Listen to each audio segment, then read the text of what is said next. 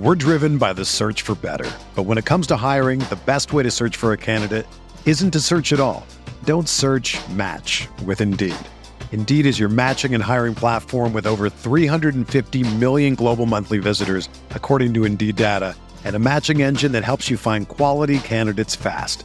Ditch the busy work. Use Indeed for scheduling, screening, and messaging so you can connect with candidates faster. Leveraging over 140 million qualifications and preferences every day, Indeed's matching engine is constantly learning from your preferences, so the more you use Indeed, the better it gets. Join more than 3.5 million businesses worldwide that use Indeed to hire great talent fast. And listeners of this show will get a $75 sponsored job credit to get your jobs more visibility at Indeed.com/Blue Wire. Just go to Indeed.com/Blue Wire right now and support our show by saying that you heard about Indeed on this podcast. That's Indeed.com/Blue Wire. Terms and conditions apply. Need to hire? You need Indeed. Support for this podcast comes from U.S. Bank. When it's time for a new credit card, the best ones do way more than just buy stuff. And that's why U.S. Bank offers credit cards that make every day more rewarding. Earn cash back, score points when you shop, dine out, travel, or binge watch, or get a low intro APR. U.S. Bank credit cards were designed to fit your lifestyle. So make every day more rewarding and check out usbank.com/credit card. U.S. Bank credit cards are issued by U.S. Bank National Association ND. Some restrictions may apply. Member FDIC.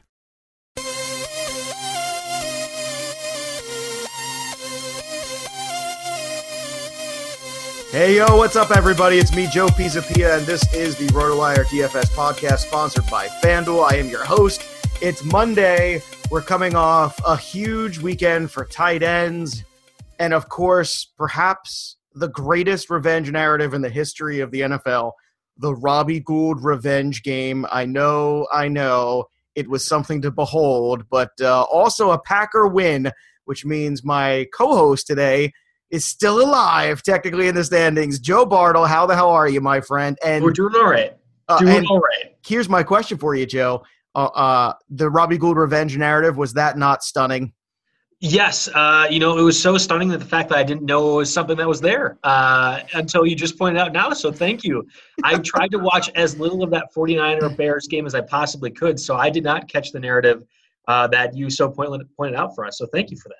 Oh, well, it's everyone has got these revenge games and all this stuff, but few times can somebody really go in there. In fact, I want to say Robbie Gould is the Bears' all-time leading scorer.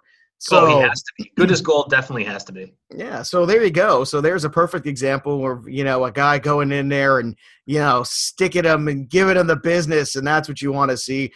And it was a fun Sunday. You had some competitive games there, some not so competitive ones. And as we were talking about, I think during the week, I kept saying, I'm waiting for the Eagles to go in there to Seattle to prove to me that they are ready to take that mantle as the favorite. And they are who I thought they were. Oh, stop it. No, they are not that bad. You're right. I have been high on the Eagles since, really it feels like after they won against the Panthers. You were looking for that quality win, and that certainly didn't happen. But I wonder, I have a friend that's, relatively close to me, and we talk a lot about the Eagles. And he mentioned right away in that first quarter that Carson Wentz got whacked pretty hard. I couldn't tell you which Seahawks player it was, but he thought that Wentz actually looked like he was either concussed or something was bothering him throughout the game. And if you kind of watch, other than that ridiculous throw where he was literally falling down, he was able to chuck it 50 yards, Wentz just felt a little off. And I don't really feel like the Seahawks defense should have been doing that to me. I felt like it might have been an injury or something like that. So I'll give Wentz the benefit of the doubt. I think that man has played a hell of a year so far, and to me, it just looked like something was off with him, whether it be injury or else. Well, 100%. He's been terrific this year, and I'm not going to hammer on Carson Wentz. I'm actually a fan. I am. But, these teams that, have a great record, beaten up, I'm not going to say paper tiger, but I don't think they're as complete of a team as some other people think that they might be. And this was good. I think in a lot of ways, whether you think it's an injury that happened there, whether you think it's, maybe the stage, whatever it is, I think it was good that it happens to them now. And they kind of get a little gut check before they head into the playoffs. And let's talk about the passing leaders. And I'll tell you what, if you had the Kansas City Chiefs stack, you were doing pretty well. Alex Smith left for dead. Alex Smith just 1.5% owned in the $1 million contest. and the Sunday Million, dude, let me tell you, how about 37.64 points for Alex Smith? I don't know if I would have ever been able to project that given what we saw the last couple of weeks, but when we heard, I think it was really Sunday morning that they were switching off offensive coordinators, that Andy Reid was giving up the playbook, to me, that screamed something's going to be good. It's either going to be really bad or really good, and to me, I was leaning towards the really good. I didn't roll with my gut there. I didn't play Alex Smith, but I wonder if this is not a trend we're going to see for the rest of the season. I don't think he's going to be throwing 4 touchdowns, but it was great to see Tyreek Hill involved. It was great to see them moving around Travis Kelce more than just those little weird shovel passes that always seem to end up working out well, despite the fact they run them 4 times a game. I don't know. I feel better about Alex Smith and that Chiefs offense, besides for Kareem Hunt, than I did, the last couple of weeks for certain. Yeah, and you know what? That was a flag there that a lot of us should have paid more attention to as a play calling. So good job by you there on that one. I wish all of us had, paid more attention to it, because 1.5%, that was the difference maker, really. The savings you got in the ownership there was terrific. Also crossing the 300 passing threshold was Tom Savage, of all people. Just 1 touchdown for him. Carson Wentz did as well. Phillip Rivers was very chalky. He had 344, just 1 touchdown. I think he'd like, a second or third touchdown. That would have been nice return for that AK value, but it wasn't terrible. They got Josh McCown, had himself a good day because of the 2 rushing touchdowns. That's really what it was about. Josh McCown continues to play pretty well, and the Jets continue to be a tough out. And then they came out with another W here against Kansas City. And, Kansas City's got a host of problems, but still, maybe it's time we sit here week 13 and say, Josh McCown, you've had a hell of a year pulling this Jets team together. Yeah, absolutely. He kind of feels like Case Keenum in that sense, where you don't want to rely on him. At least I didn't. I know we've had discussions about that before. I don't feel comfortable relying on Case Keenum, but they continue to put up these numbers week in and week out where you're like, for a contrarian play at the very least, they don't end up being that bad. I wonder now the Chiefs face the Raiders next week. Is this a Derek Carr kind of game where you feel confident using him, given what we saw with Josh McCown? That's kind of where I'm leaning towards. Is it so much the Chiefs' defense being porous, or is it Josh McCown doing Josh McCown stuff? Yeah, that's true there. Russell Wilson had 3 touchdowns, 9% owned in the $1 million contest. The 3 touchdowns, what you want. He only had 30 yards rushing, but still, every little bit helps. Every little point helps. So that's a good spot. Blake Bortles also had himself a good game as well, which was predictable, but I think a lot of people still kind of scared off. But I think just goes to show you how bad the Colts are. In terms of disappointments, for me, I'm trying to think out there. It wasn't anybody that really grossly disappointed me. I guess the disappointment on the board, but I wasn't on him this week, was Tom Brady. With no touchdown passes on the day, all the touchdowns came via rush, and just 258. So I guess Brady was kind of the big letdown. Anybody in the passing game let you down this week? So I was high on Jameis Winston and Brett Hundley. I think I set 4 or 5 lineups, and I split the 2 there. And Brett Hundley, again, for whatever the reason, at Lambeau Field, he very much struggles to put up the passing numbers. You're going to get some statistics based off him running the ball. It was encouraging for me to see Mike McCarthy finally bust out the read option play and let Brett Hundley actually run with it on those kind of plays. But still, he only had 8.96, and he had a 6,400 price. I don't feel great about him using him against when they're at Lambeau. It's a weird situation. I don't really know what it is. If any of a week Brett Hundley was supposed to go off, it was going to be against the Buccaneers defense, which has struggled all year. That was a bit of a disappointment to me, even given his low price tag. All right, let's move on to the running backs here. And, let's start with Kenyon Drake, because what we saw out of Drake was the big long run, and that's what he's able to do, and that's why you try to get him the ball 20 times and 23 attempts. He had 120 rushing yards and, big play opportunities, and that's what you want. He had a touchdown. Jamal Williams, your guy, 21 carries for 113 with a touchdown. There were some questions about how Aaron Jones would peek into that potential volume, and turns out, towards the end of the game in overtime, that's where it kind of reared its ugly head. But I think regardless, you're happy with the return on investment. What did you see out of Jamal Williams going forward? You think this is another spot where you're still concerned, or you think Williams is really the lead guy now? I'm going to give you a bit of a history of the Packers, at least for the 2000s. I love history stuff. Yes, I love it. Yes, history time, of course. And I'm making a date myself by talking about some of these guys. Packer fans will know and love our boy, Ryan Grant. I always called him the 2 yards in a cloud of dust running back, because literally they just give him a dive play. He would get 2 yards and that's it. There was no drive. There was no push. But somehow he'd end up with 25 carries and close to 100 yards, because that's literally all he did. We also had a guy like Sam Congato, I think, for 1 year. Oh, I remember Sam Congato. Yes. Yes, and Oh, I mean, yeah. that was a little bit before the DFS rise, but he would have been a great DFS player where you felt good using him that 1 year. Jamal Williams is not that kind of player. I don't really think Aaron Jones is either. I think both are interesting, unique talents, and they meld well together. Meld, I'm not even sure if that's a word, but they combine It's a well word. together. It's a word. All right, perfect. Yes, I'm going well on this Monday morning. I really think that Jamal Williams, I wasn't high in him earlier this year. I thought that Aaron Jones got a little bit more explosiveness, and Devontae Mays brought the power. Williams just keeps his legs churning, and he's able to get yards. He doesn't have the power. He doesn't have the quickness of both those other two guys I mentioned, but there's something about his running style that really works well with that offensive line with the Packers. I don't know if he gets 20-plus carries the rest of the season. I really think the Packers want to get Aaron Jones more involved, and I think that Aaron Jones might be the better of the receiving end of those running backs. But still, at under 6K, which I expect he's going to be throughout the season, especially with Jones now healthy, he's not a bad investment because I think he's going to get the majority of the goal line touches. And believe it or not, the Packers' offense is going to be in the red zone, I think, given their couple of matchups in the next couple of weeks. Yeah. I feel okay about Williams. Yeah, I don't blame you there. Let's continue to go down this road, too, of some of the running backs that really return on investment. I don't think anybody saw Peyton Barber's 102 yards coming. I certainly didn't. Oh, really? Really? You didn't see that? No, Oh.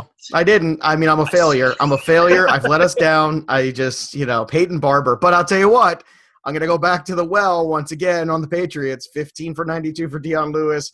Rex Burkhead, 2 touchdowns, 12 for 78. Kids, you got to start paying attention to Rex Burkhead. Alex Collins had 2 touchdowns. But in terms of all-purpose backs, let's talk about Alvin Kamara, a 27-point day, 5 catches for 66, 2 rushing touchdowns on 60 yards rushing. I mean, a huge day from him. Todd Gurley, a pretty good all-purpose day, too, 18 for him. I mean, really, Alvin Kamara at this point, Joe, I started every lineup with Alvin Kamara this week, and I think that's going to just probably be my MO the rest of the year. I don't want to, overshadow Kamara, but I just want to go back to the Peyton Barber real quick. Oh, sure. To me, the Packers' defense isn't that good, and their numbers have kind of been buoyed a little bit by some worst running backs they've played on the schedule. I feel confident using any running back or any quarterback against them every given week. So Barber was one of those guys that was a pretty good value for what I knew he was going to be doing against that defense. Now, I didn't think they'd be as bad as what they did. So this is a trend moving forward. Isaiah Crowell, Duke Johnson, that's the next week. I feel good about using them. Let's go back to Kamara, though. We have the Monday-Thursday night matchup. I think we'll get to it a little bit, but I wonder if both Kamara and Ingram aren't a viable option because to me, they're both integral parts of that offense, much more so than Drew Brees is. I feel good about using them, certainly in season-long leagues, but really in daily. I think that they are about as automatic as you can get when it comes to daily fantasy, right? Yeah. Oh, 100%. It's and Kamara is a guy that I didn't know how that use was going to work out. It's very difficult, I think, entering the season to understand quite.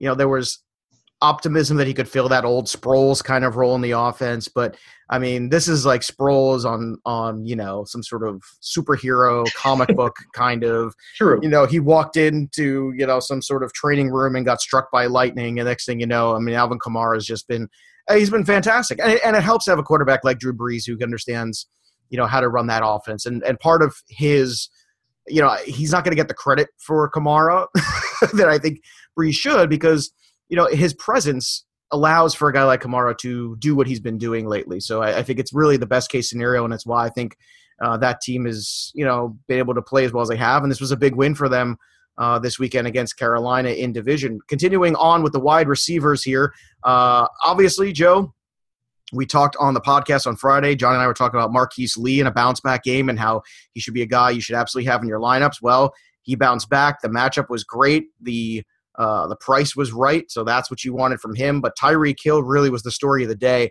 6 catches for 185 yards. My goodness, just 5% owned in the Millionaire Maker, 185. I mean, look, this is another guy. When you talk about guys who have game-breaking ability, I don't understand why teams don't work harder to get them the ball.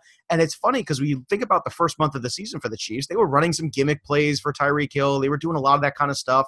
And it was working. And then it seems like everything just kind of stopped and got really dull and predictable.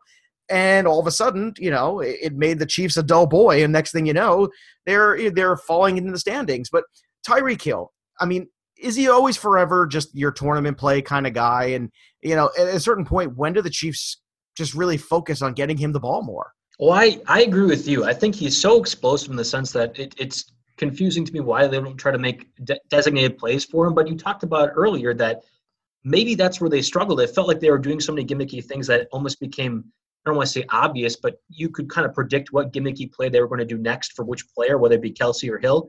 And that's where I think they ran into problems. This time they just simply used his athleticism and used him as a speed receiver. He was in the middle of the field. He was doing screenplays. He was getting a few carries too. I love to see this. And to me, it felt this is good. Again, switching the coordinators, Andy Reid's now not calling the plays anymore. I wonder if Tyreek Hill isn't just a tournament play. I like him again as a tournament play almost every week. He's one of those guys that you know he could go off. Just will he? Against the Raiders next week, I wonder if he's not also a double-up kind of play or a cash game lineup. I feel not like he's going to get 185 yards and 2 touchdowns again, but certainly go over 100 yards. I feel like that's almost a given against that Raiders secondary. Yeah, and maybe the play calling is part of it too. Jermaine Kearse having a good day also, 9 for 157. It's funny, there's a guy that early in the season, DFS-wise, was on our radars and kind of fell off with all the Robbie Anderson goodness, who was also good in this game, also went over 100 yards, no touchdowns for either. Rob Gronkowski had a great day, 9 catches for 147, plus a flying elbow from the top rope, which you got to love. And ironically, he was like the only tight end that didn't score a touchdown. We're talking about Kelsey had 2, Delaney Walker had 1, Brate had a couple. And Brate's the one that I want to highlight too, because I don't think any of us paid attention to that enough either, of the return of Winston and how that automatically made Cameron Brate viable again. We failed there. We did not give it enough credence on Friday. I'm sorry, everybody. We really should have. We should have touched on that more. But now that Winston's back, is it safe to say that Brate's back too? I think so. That's for certain. But I will give us credit in the sense that the Packers were one of the better defenses when it came to the tight end spot. I understand Winston coming back means Brate's just an automatic play when it comes near the red zone. But I would have – I mean, there were so many other good matchups as far as tight ends go. Hunter Henry and Jared Cook being – at least 2 of them that I thought were good matchups. I'm assuming we'll get to that at some point. I wouldn't have went the Brate route if he wanted to go lower, but I do feel confident using him for the rest of the season. Even a guy like O.J. Howard, especially since the Bucs are out of things, why wouldn't they see what they have as far as their tight end goes? I don't think Brate's their long-term answer, and I think that getting O.J. Howard more involved in that offense would probably be good given their season's kind of done with already. So just 2 names. I think both those guys are going to see a lot more looks as the season progresses for the Buccaneers. All right, in terms of disappointments, Joe, I mean, he's always, even in disappointment, he's still pretty good. But DeAndre Hopkins, the 8 for 80, he had the touchdown recall. That was kind of a bummer. Devontae Adams was kind of another one where he had been so consistent, and then just the 4 for 42.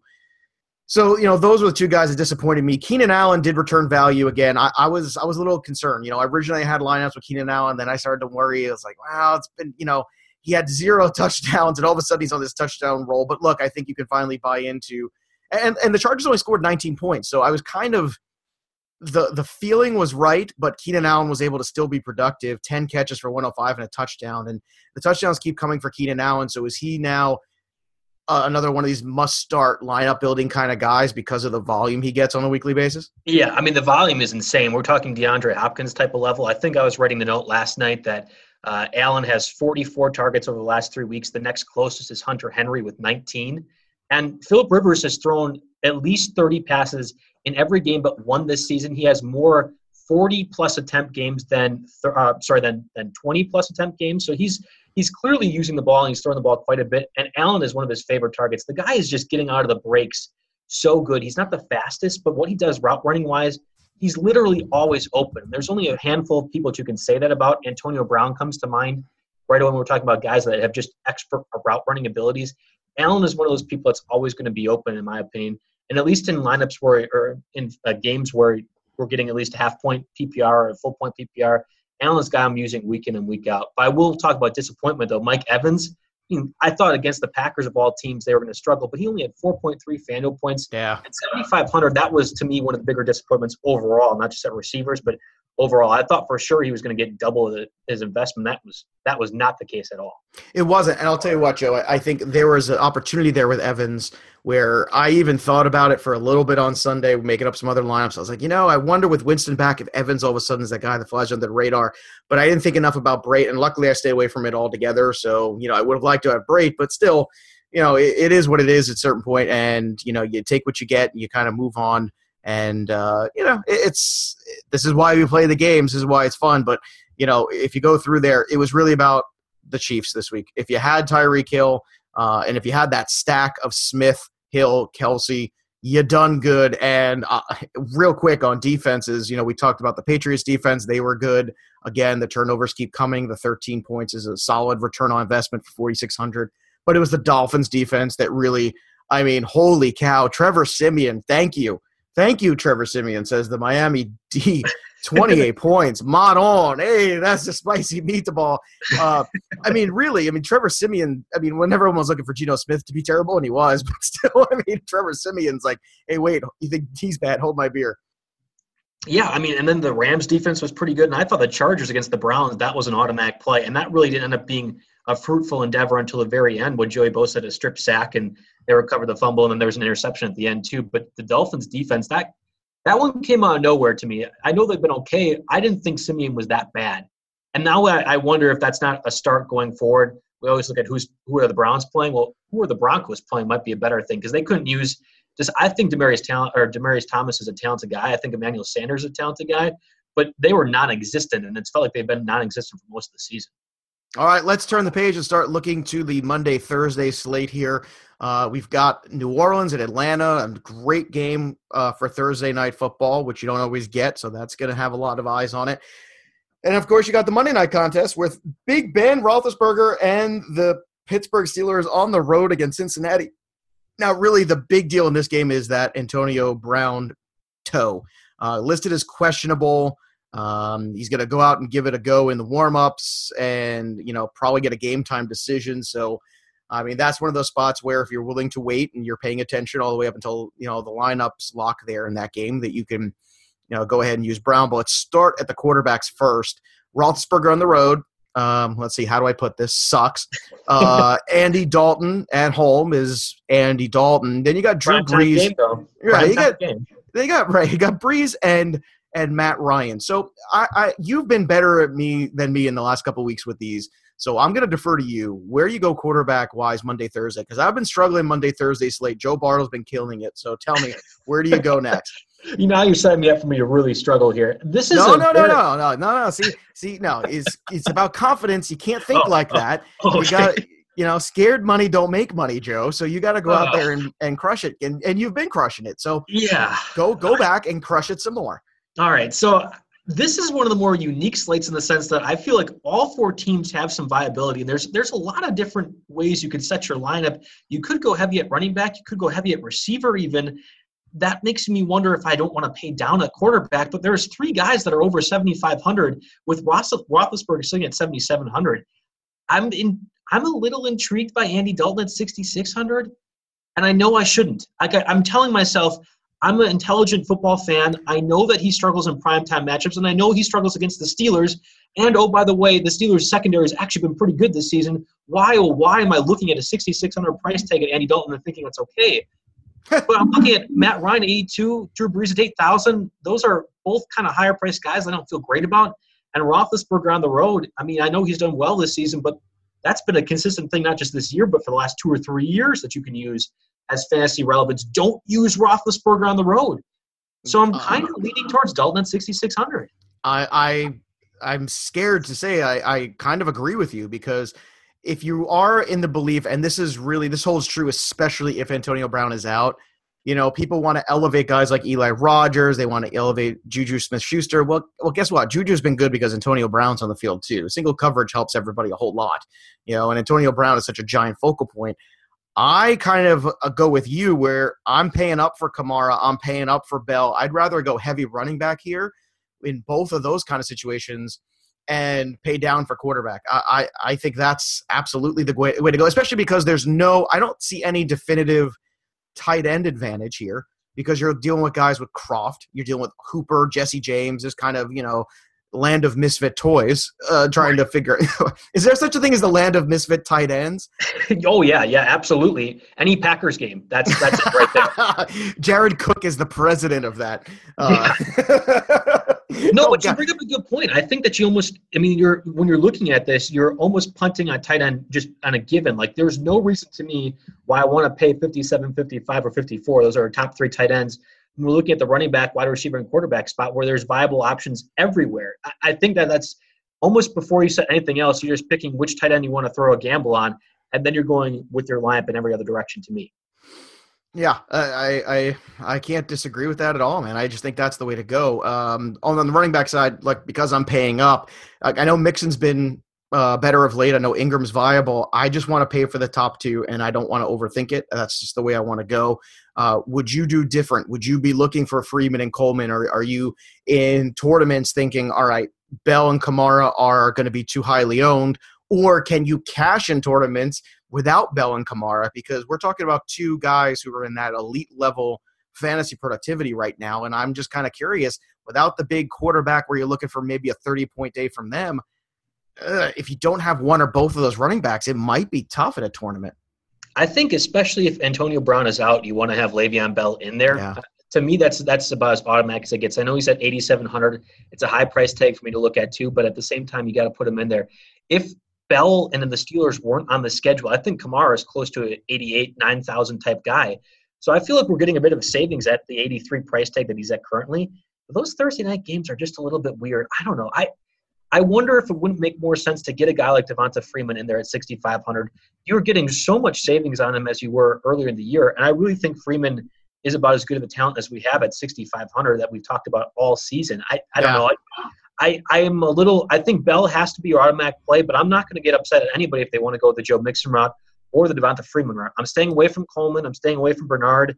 I think I'm staying away from Ingram, although I probably shouldn't either. He's getting so much workload too. It's just like, well, if you're doing the pieces of the puzzle, I think you have one or two ways. You either pay up and get Kamara and Bell, and then you have Smith-Schuster in your lineup with Michael Thomas and AJ Green, that kind of thing, where you're just taking the best of the best and going at it because they are elite players. Or you switch it around and you put Devonta Freeman and Julio Jones together in a lineup. And you do the same thing. You keep Le'Veon Bell, you keep A.J. Green, you keep Michael Thomas, which I think probably has a higher floor.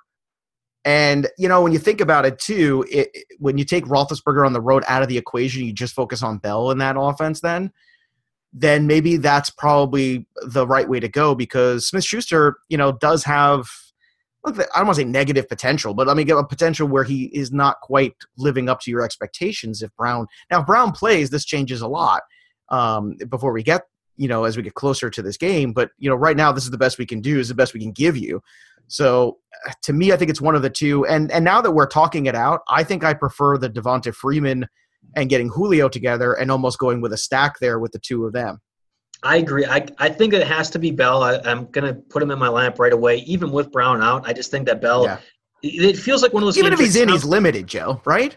Right. I mean, it feels like Bell's going to be utilized more, especially as the season progresses. The Steelers historically have done best as a team when Bell has been their focal point, much more than Brown, much more than Roethlisberger. Bell is kind of a catalyst for the team's success, and I wonder if it's not one of those games where you get a little bit more confidence in him. Not that he doesn't have confidence, certainly.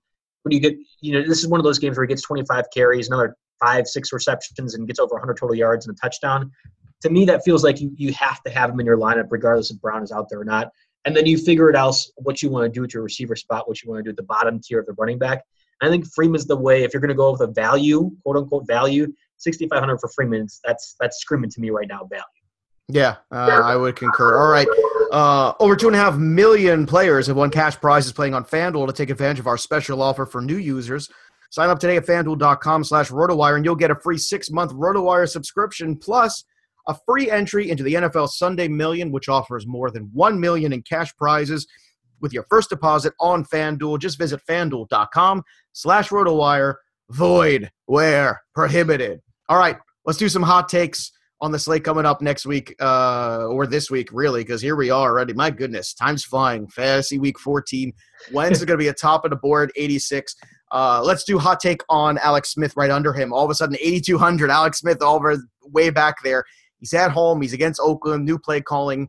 Carryover appeal, or is he now priced out? He's the second highest priced quarterback on the slate for at least Sunday. My hot take, he is certainly not priced out. I feel really good, especially against the Raiders, especially against different play calling here. Give me Alex Smith at 8,200. I feel pretty darn good about that. How about Russell Wilson at 77 facing Jacksonville? Now, I don't know about this one, man. I got to say, I get pricing him down a little bit, but my initial instinct on this one is, yes, please, can I have some more? Because I know Jacksonville's good, but they just – went ugly on the Colts, and they've had a couple games where they haven't been perfect.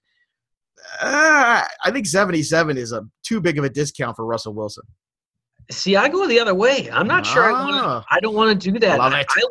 I think that offensive line is as bad as advertised, and that's not a good thing to say when you're talking about the Seahawks. That offensive line is as bad as advertised, and that Jacksonville defensive line in particular is as good as advertised. I know Russell Wilson is magical, and he'll do some great things, and the Seahawks are probably going to win that game. But I'm not sure I want to go that route. I think it's going to be an ugly kind of – he maybe fumbles once, throws a turnover or two, and really the Seahawks just feast on how bad Blake Bortles is. That's the direction where I think they actually end up winning this game. We talk about game script-wise. They're not going to be able to run the ball, but I'm not sure they're going to really be able to pass the ball very much either. So there's better ways. That's a tournament play in my opinion. That's how I'd say it, tournament play. All right, hot take 2. You got Keenan Allen, 3 straight games with at least a touchdown. He's at home against Washington. Are we still going there? And if not, are we fading down to Tyreek Hill, who's now creeped up to 7,800? If I'm using Alex Smith, I'm using Tyreek Hill. I'm not going to go the Keenan Allen route. Allen's obviously the second highest priced receiver on that Sunday slate at 8,400. I'm not going that direction. He will get over 100 receiving yards against the Redskins. And I'll say hot take here, he will not get a touchdown. He will not continue that streak. So count me out on the Keenan Allen trade. I would rather go DeAndre Hopkins at 86 than Allen at 84. That to me is easy money. All right, one more. I'm going to stick with your boys here. The Green Bay Packers defense is $5K against the Cleveland Browns. I know the Cleveland Browns struggle. Hey, and the Packers had 16 points on defense last week, but you think this is a $5,000 investment people are going to make, or anyone should? No one should do that. No one should do that. Why couldn't they tempt us at 45 or something? And we go, well, maybe. That's an automatic if it's 45. So maybe I shouldn't be quibbling about a $500 difference. But when you look at this and you see the Packers are the 4th best defense in terms of FanDuel pricing, I'm like, come on. What have you watched any games this season, the Packers this year? I recognize what they did, a couple weeks back against the Steelers. That was okay. They played a lot better than we thought. And I know the Browns really aren't that good of a team. They're not this bad, though. Peyton Barber got over 100 rushing yards. And worse yet, I knew he was going to get over 100 rushing yards. I'm staying as far away from that price tag as possible. No way Packers D at 5K. All right, there you go. You can follow him on Twitter at JB Fantasy Sports. You can follow me at Joe Pisa 17. For everybody here at RotoWire, have a great week of Daily Fantasy.